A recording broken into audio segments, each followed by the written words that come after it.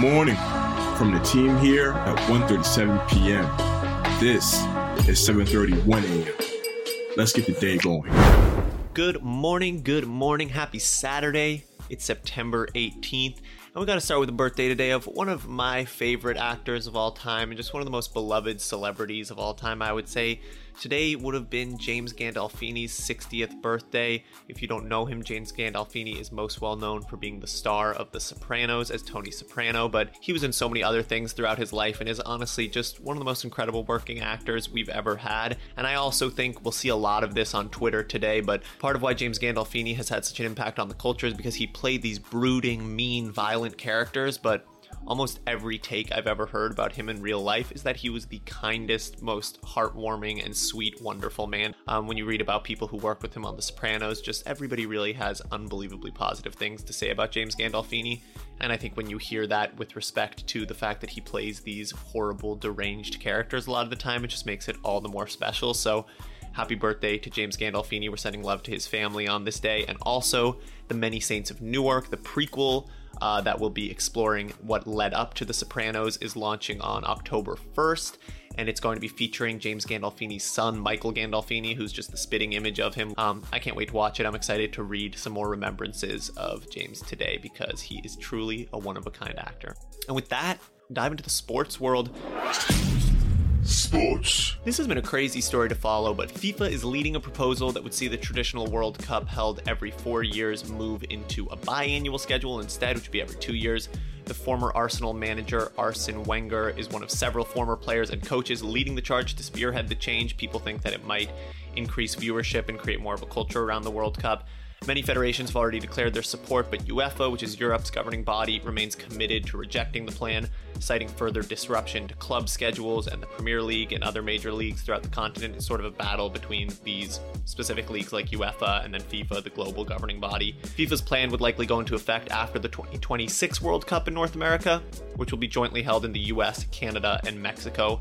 We'll see. There's still nothing definitive right now, but this is definitely a story to watch in the sports world because it would definitely really shake up international soccer, international proper football. So I'm curious to see how it plays out. NFTs. The Christie's auction entitled No Time Like Present is finally underway. This has been a super long-awaited auction. I've been hearing people tweet and talk about it for months now at this point. And Christie's auction entitled No Time Like the Present finally began on Thursday evening, much to the delight of NFT collectors, but also art aficionados and people into fashion because the lot is more than just NFTs. The lot includes NFTs from 3 projects, Larva Labs, 2 projects, CryptoPunks and Meebits, which are both huge projects in NFTs, and then Yuga Labs, Bored Ape Yacht Club, which has also had record-breaking prices over the past few weeks. This auction from Christie's also marks the first NFT sale in Asia conducted by an international auction house. And so the auction is going to be accepting bids for 10 days, and it features paintings from George Condo, a chair from Tom Sachs, some Rolexes and other crazy high-end watches, and then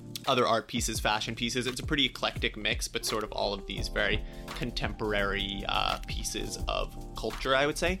I feel pretty confident that we'll see some records broken throughout this auction, but at the very least, we'll also just see its impact on OpenSea and other markets that trade NFTs. I imagine all the projects that have sets in this lot will see some price increases, but it's something to watch, and I'm sure we'll be talking about it more in the next 10 days. Elton, what's going on in gaming?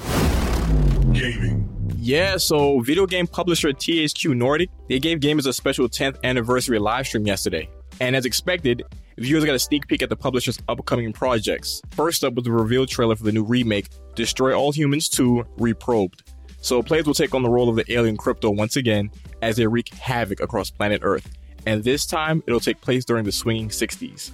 THQ Nordic revealed their latest racing game as well, which is titled MX vs. ATV Legends. And it looks like we're set for an all-new SpongeBob platformer in the form of the newly announced SpongeBob SquarePants The Cosmic Shake. The other games that were revealed during this live stream include Jagged Alliance 3, LX2, Superpower 3, and Expeditions Rome. So yeah, THQ Nordic has a lot of dope projects coming in the future. While it was a short live stream, they probably have a lot of unannounced projects in the works because they're a huge publisher. So I'm looking forward to maybe a second live stream later this year that reveals even more games they have coming out next year. Elton, I gotta get my hands on that SpongeBob game. I feel like the battle for Bikini Bottom was a huge part of my childhood. And listen, I might have to dive back into SpongeBob games when this one drops. Yeah, it's one of the few licensed platforming games that wasn't like a cash grab. It was actually made with love and care. So I can see why you like that game so much. hip-hop. Yeah, so you know a lot of music came out yesterday, so we got to go through it all and give you some recommendations to vibe to for the entire weekend. So Lil Nas X, his debut album Montero finally came out, and it has an incredible collective of guest artists. We're talking Jack Harlow, Elton John, and Megan Thee Stallion, just to name a few. When you get a chance, be sure to listen to That's What I Want, Industry Baby, and Dead Right Now. Especially listening to those tracks while watching the videos themselves is highly recommended. Some other albums you should check out are Untreated Trauma by Mozzie, Drunken Words, Sober Thoughts by Seven Streeter, and Unicorn by Brandon Tory. The singles you want to check out are definitely Find My Way by Her, Lil Baby, and Lil Durk, When This Was All New by Russ, and Alter by Kehlani. Entertainment. Shout out to Daniel Craig, man. He gave his final farewell to the James Bond crew and cast and the movie franchise as a whole.